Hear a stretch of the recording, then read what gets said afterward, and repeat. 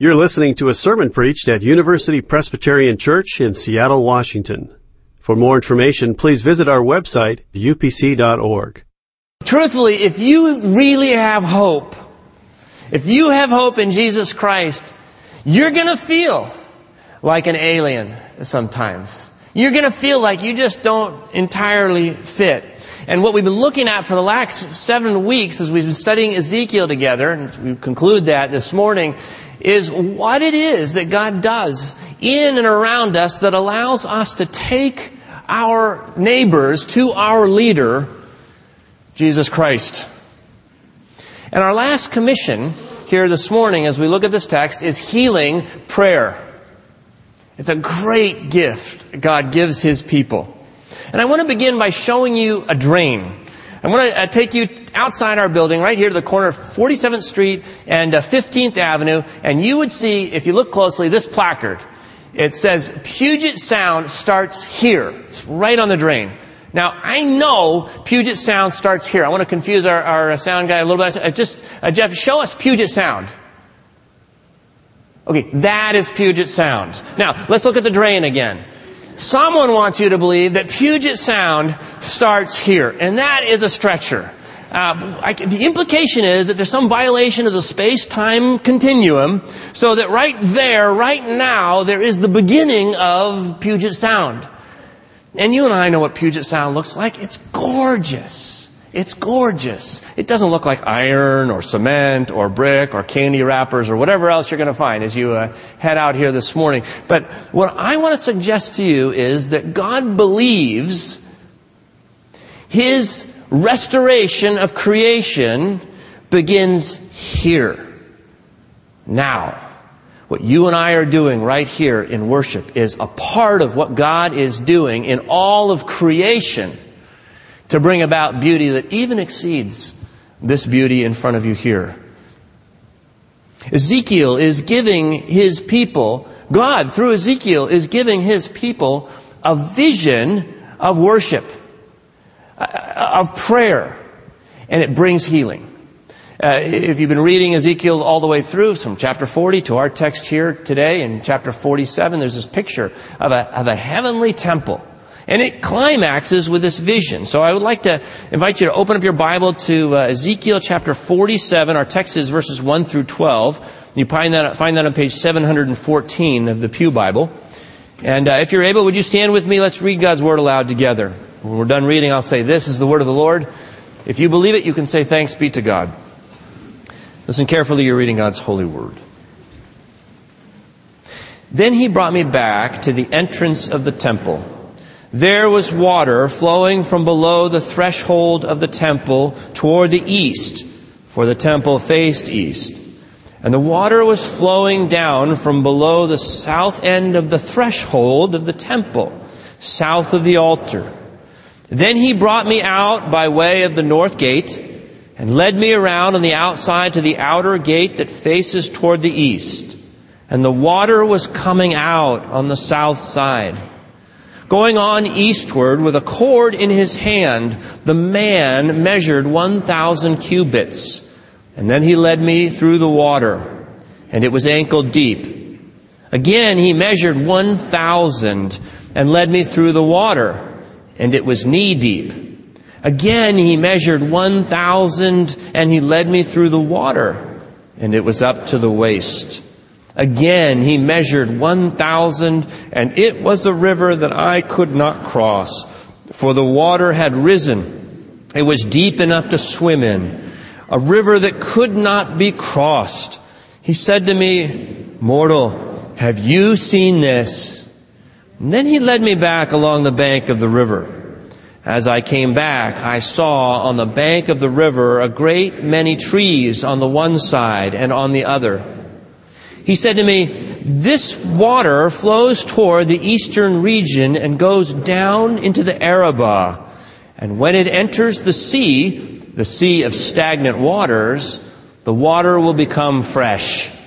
Wherever the river goes, every living creature that swarms will live, and there will be very many fish once these waters reach there. It will become fresh. And everything will live where the river goes. People will stand fishing beside the sea from En-gedi to En-Galaim. It will be a place for the spreading of nets. Its fish will be of a great many kinds, like the fish of the great sea. But its swamps and marshes will not become fresh. They are to be left for salt. On the banks, on both sides of the river, there will grow all kinds of trees for food. Their leaves will not wither, nor their fruit fail, but they will bear fresh fruit every month, because the water for them flows from the sanctuary. Their fruit will be for food, and their leaves for healing. This is the word of the Lord. Heaven and earth will pass away, but what you just read never will. Please be seated.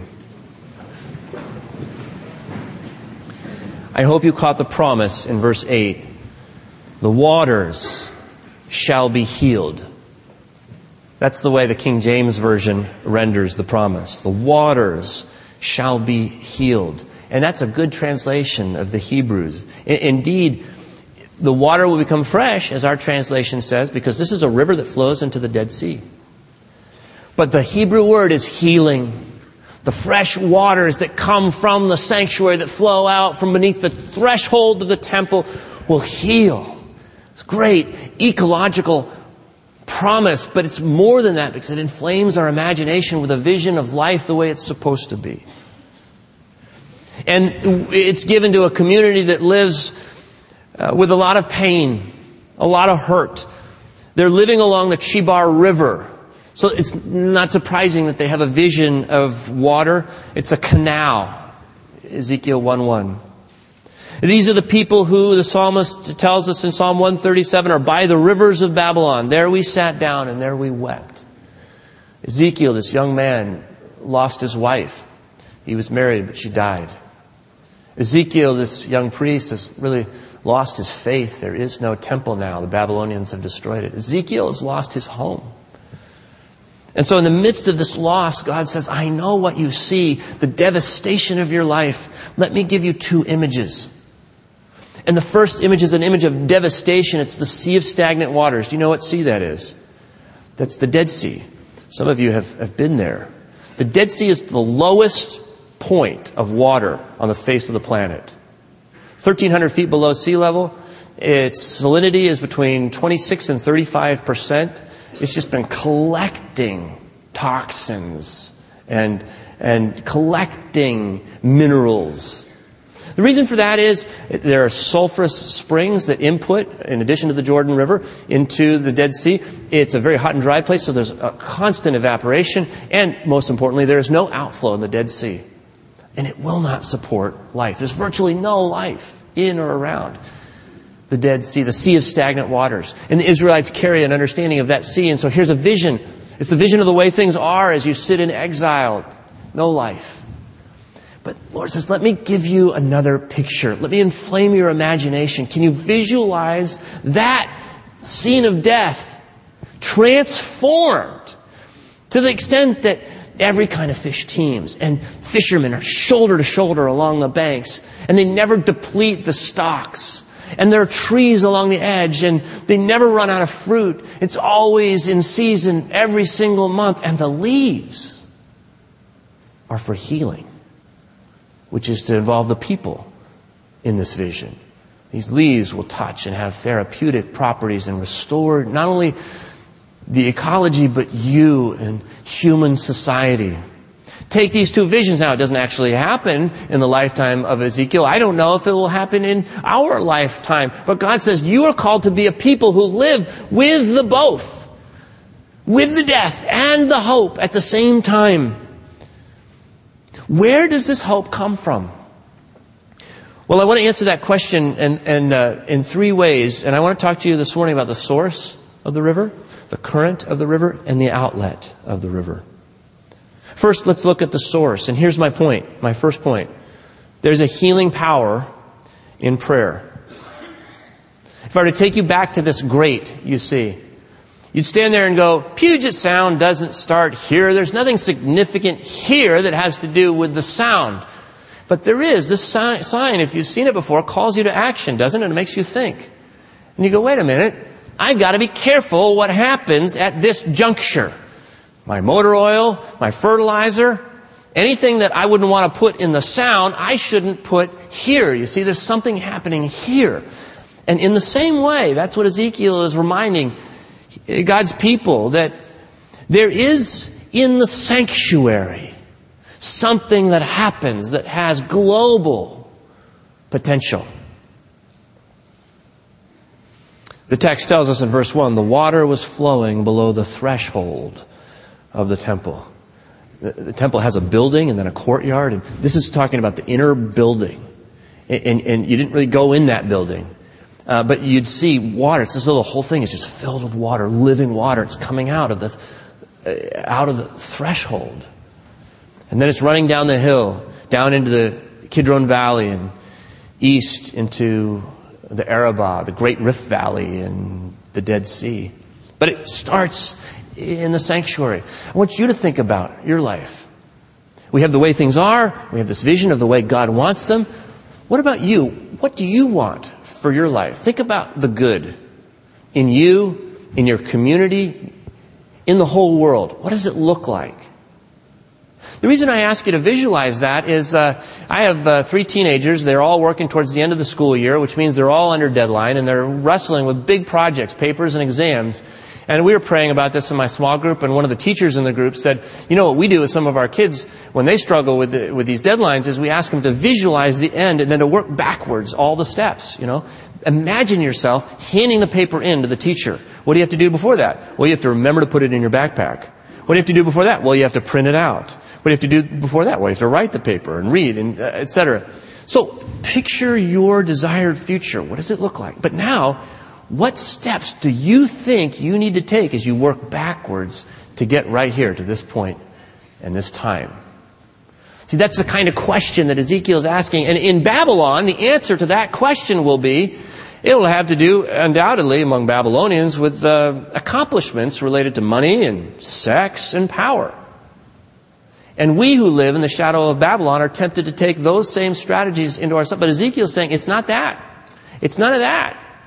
What it is a practice and the place of worship. That's how you live with hope. There's a power at work through the prayers of God's people as week after week, month after month, year after year, they assemble in the temple. It's a trickle of water that flows from the sanctuary into the world. God has committed himself to this power of prayer. The Garden of Eden is portrayed for us in many places in the Bible as a sanctuary. The temple that Solomon built, likewise, it's a sanctuary. And you may remember that after everybody had done their work, the temple was up, and Solomon has this long prayer of dedication, fills with the glory of God. He puts his name there. And then Solomon asks God to be at work among his people through this sanctuary. And he goes to bed and he gets a vision. And God makes a promise about the temple to Solomon and his people. He says, if my people who are called by my name humble themselves, pray, seek my face and turn from their wicked ways, then I will hear from heaven and will forgive their sin and heal their land. It's like the Avengers, you know, there's a portal all of a sudden that goes into another universe, and God says, I pledge myself by this place where I set my name in worship to be at work through your prayers to heal the land. Unless you think that's just an Old Testament reality, understand what happens when Jesus comes. Jesus comes among his disciples in Matthew 18. We read that he says the same promise is still at work today. Again, Jesus says, I tell you, if 2 of you agree on earth about anything and ask, it will be done for you by my Father in heaven. For where 2 or 3 are gathered in my name, I am there among them. And if you know the context of that in Matthew 18, he's wrestling with questions about church discipline or restoration and where those things are occurring. There's always conflict.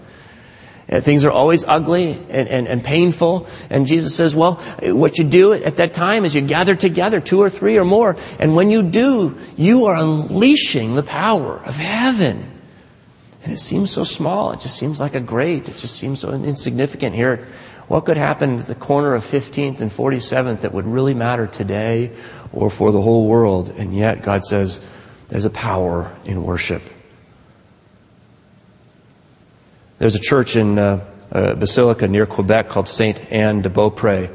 And I visited there a couple of years ago, and you walk in and you see crutches and walkers and canes all over the columns going all the way. The whole thing is covered. And apparently the guy who built the basilica, he himself had a physical handicap. And the story is that when he completed the temple, he was able to walk himself. And I walked in, and at first I was put off by it. I thought, oh, this is kind of hokey. But you know what? It began to charm me, and I began to believe that maybe God had been healing in this place. And look around this room and look at these walls and ask yourself if these walls could talk. I mean, what stories would they tell?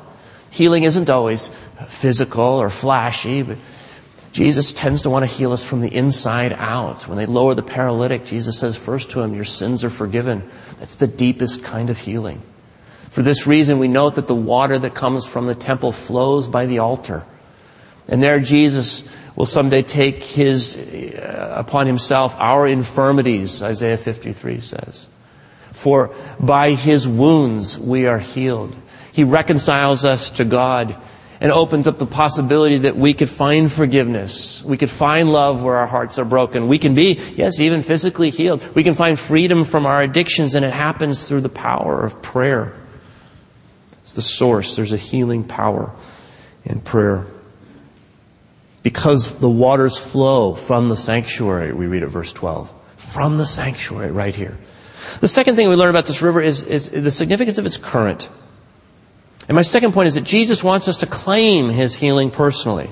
See, there's a healing power in prayer, but Jesus wants us to claim that healing personally. And this is you at that grade. In other words, it calls you to action. You are not a bystander to Puget Sound, even at that grade. And neither are you a bystander to the kingdom of God right here. And I thank God that I'm not either.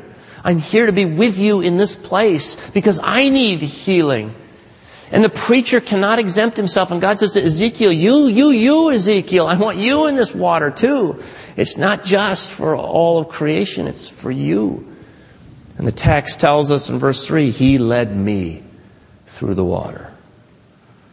And perhaps you can't take much, and you only can take it ankle deep. And you're not even sure you believe in the power of prayer, and you're not even sure you believe in God. And that's okay.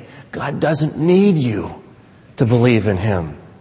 But he wants you to make yourself available to the possibility that he would lead you into the same healing stream and begin to feel its current.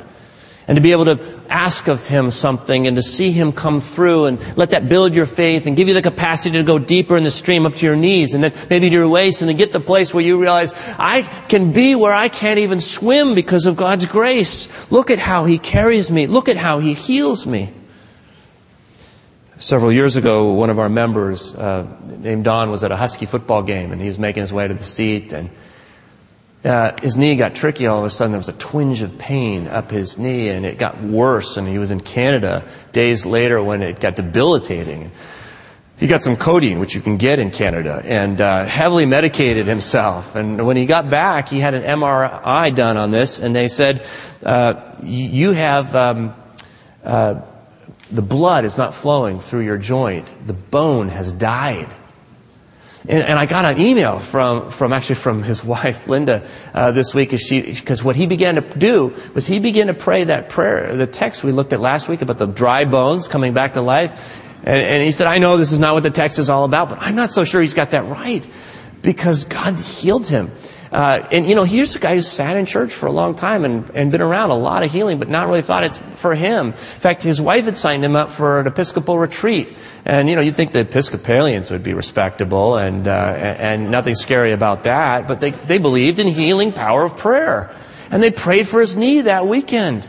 And he came back, and weeks later, by degrees, it got better.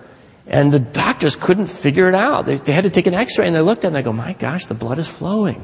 And we have no explanation for this. But you do. So don't sit and exclude yourself from whatever it is that God wants to do for you. He's got you here this morning precisely because He wants to heal you.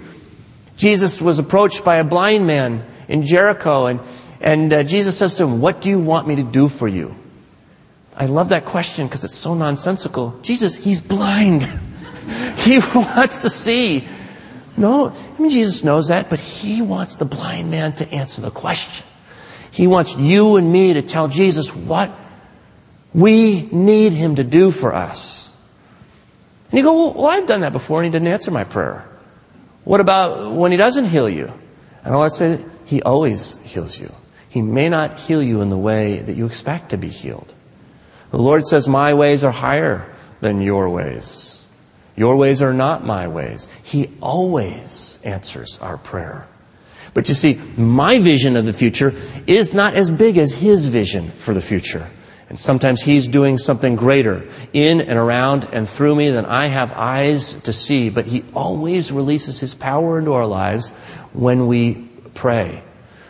I've had Carol Greenwood, Dottie Dale, come and prayed for me in my office and anointed oil on me for my own healing, which I desperately need in so many dimensions.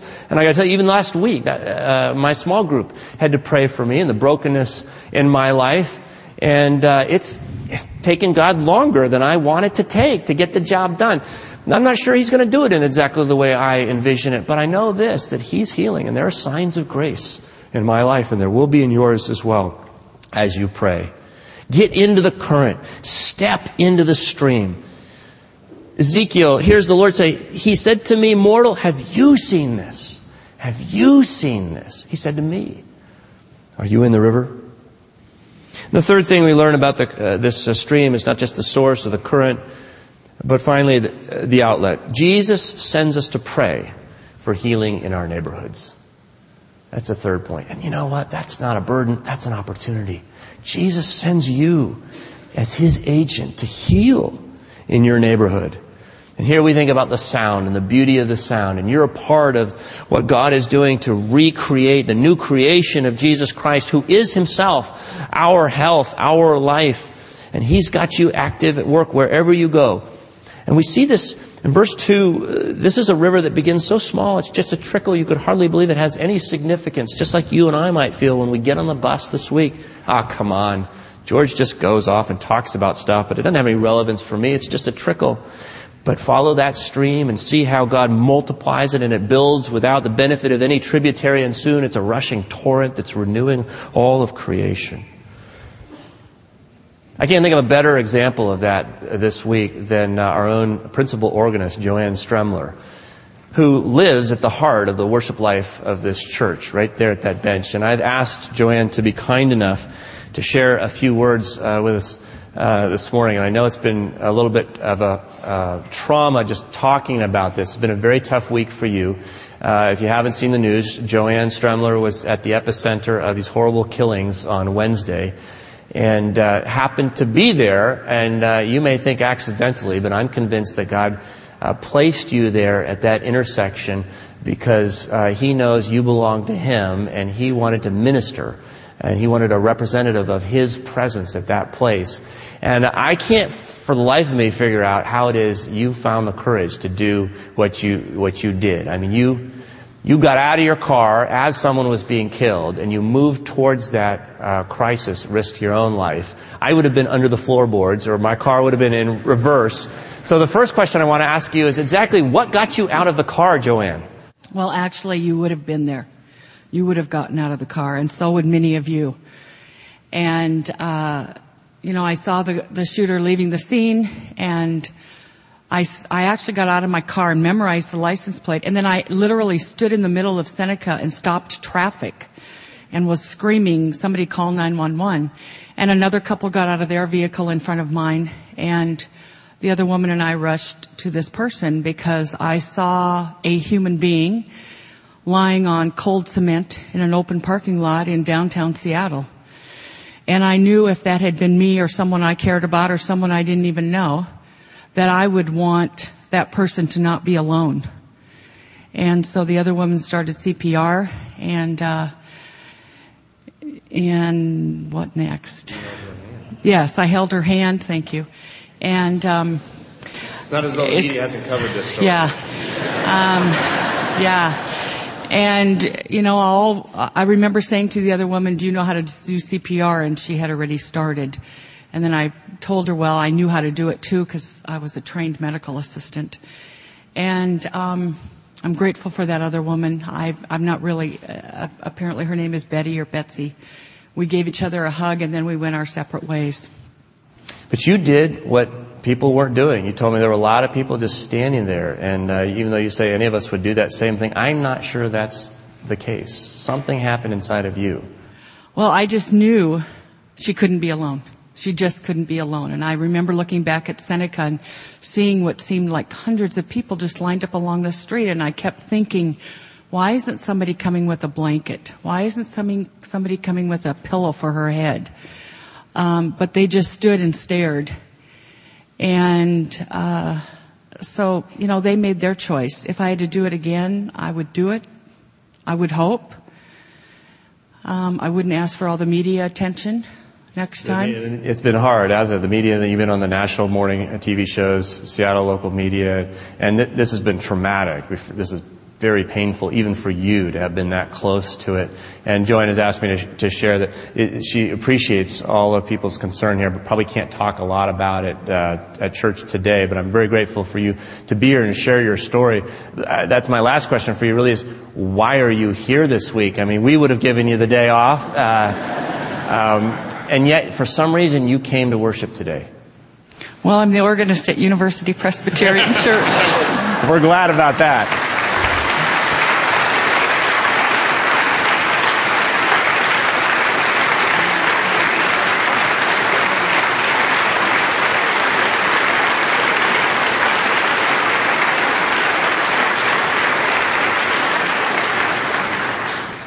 So I do need to thank you. I've gotten emails from people all over the country, and many of you, I probably won't ever be able to personally thank you for the cards and the calls and the emails. We've been working around Share Hope, and so I had 4 minutes in my life this past week to share hope with someone that I don't know. I've spoken now. Her husband has contacted me, and I hope to meet he and his daughters soon. And I would pray that you would also pray for not only the victims' families, but also for the shooter's family as they suffer. And you all come here today with your own burden.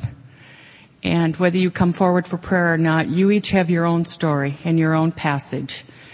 And I would pray for each person in this room that you would have the courage to do what you need to do in your lifetime. And be sure when you go home today that you tell your husband or wife or kids or all the above that you love them, because it could be the last day that you see them. Well, Joanne, one thing we never want to see is one of our members on the front page of the Seattle Times crying. It's been a hard week, but we are proud of you, and we thank you for sharing a little of your story.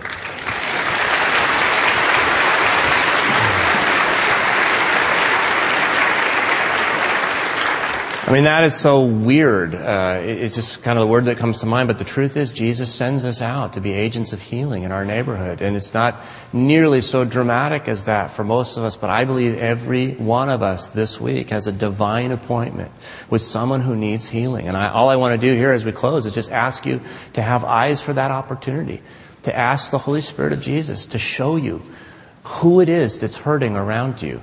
That you could come alongside and pray with them and for them. And by the way, I would encourage you to be bold enough simply, you don't have to say anything at all to them, just to pray for them. But, it's even better if you could say, would you mind if I pray with you about this? And here you use where we began, the empathy that God called us to in Ezekiel chapter 1 and 2, to listen for feelings and to hear where people are excited or hurting or have anxiety or fear or joy, and listen to those feelings and say, wow, I hear this feeling. Would you mind if I pray with you about that? I can't even remember any time I've asked that question of someone, they've said, no, I don't want that. I mean, Gallup tells us 9 out of 10 Americans believe in prayer. Those are good odds. They're in our favor. So go ahead and reach out to somebody and just ask them, could we pray about this together? And I want you to see, for a second, I have a math problem for you. I mean, how long would it take if each of us prayed for one person this week, and then next week, us and that one person prayed for one other person in Seattle, and it continued on? My high school kid, the freshman in high school, she says 11 weeks is how long it would take to reach the population of greater metro Seattle, 3.3 million people. In 11 weeks, before Labor Day, we could be praying personally, by name, specifically for every single person in the Puget Sound area. Now that would be a beautiful thing, and I believe God is calling us to do something similar. And I want you to see where this whole book of Ezekiel ends. If you have your Bible open, just flip over to the very last sentence of the whole book. Here's what God says, His final promise: "And the name of the city from that time on shall be, the Lord is there." That, friends, is our commission. That is God's promise over us, over Seattle. The book of James tells us this in chapter 5. "Are there any among you suffering? Oh, they should pray. Are any cheerful? Oh, they should sing songs of praise. Are any among you sick? They should call for the elders of the church and have them pray over them, anointing them with oil in the name of the Lord. The prayer of faith will save the sick, and the Lord will raise them up. And anyone who has committed sins will be forgiven. Therefore, confess your sins to one another and pray for one another so that you may be healed." The Spirit of Jesus is among us and eager and ready to do that. And I don't know what healing looks like in your life. It might be that it's time for you to acknowledge new faith in Jesus Christ and know that you belong to Him. It might be that the Lord is ready to release you from slavery to some addiction. It might be that it's time for you to find and receive and share forgiveness, a root of bitterness being surfaced and removed from your life. It might be that there's something physical and you've received a diagnosis and it's too deep. The waters are too deep for you to swim in the fear of that. Maybe that you just need to love again. Jesus doesn't honor our wishes or our happy thoughts. He invites us to pray and to tell us what we want Him to do for us. For more UPC audio or to find out about service times, visit us at upc.org. All online audio is available on CD and cassette. To order copies of sermons and classes, please visit upc.org/audio, email audio@upc.org, or call 206-524-7301, extension 117.